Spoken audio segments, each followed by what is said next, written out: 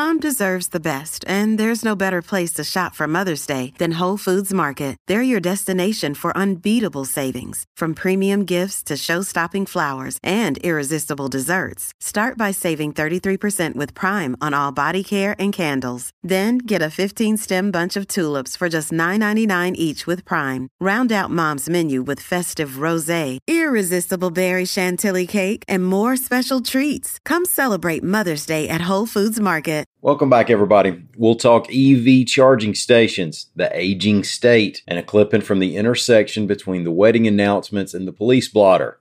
My name's Ike Morgan, and we are down in Alabama.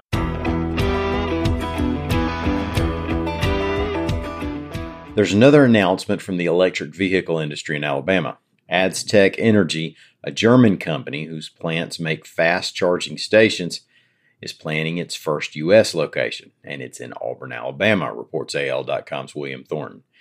The company uses lithium-ion technology to create fast-charging stations without needing to expand power grids. The Auburn plant is expected to cost $8 million and create 180 jobs. Aztec expects the sales, warehousing, and assembly facility to be up and operating by 2024.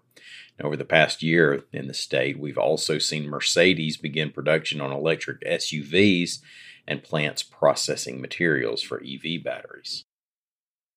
It's not a newsflash that we're getting older. I ain't saying we ain't still got it. I'm just saying we're getting older. And by that, I don't mean the obvious. I mean that Alabama's population is aging. Our median age is now 39.3 years old, which is 0.7 years older than just 5 years ago, reports AL.com's Ramsey Archibald. And Coosa County was the oldest. The median age in Coosa County is just under 50. Now, not every part of the state is getting older, however. The counties that actually became younger are mostly small in size, with Chambers and Sumter growing younger the fastest. The youngest county in the state was Pike, with a median age of 31.9 years. That's pretty young for a median age, and it's the state's outlier on the young side by more than a year. So maybe they hid their old folks that day. But that's what the data says.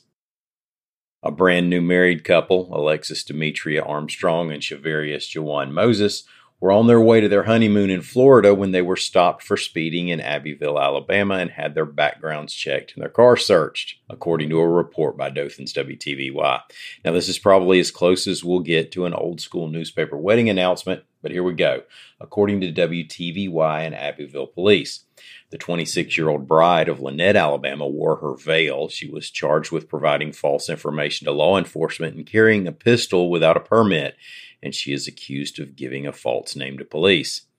The 28-year-old groom of Riverdale, Georgia, wore a tuxedo and was charged with drug possession and possession of drug paraphernalia, and he was found to be wanted back in his home state for violation of parole. After their nuptials, the young couple left in a vehicle in which, according to Abbeville police, contained ecstasy and marijuana. They spent the first night of their honeymoon at the Henry County Jail in separate accommodations.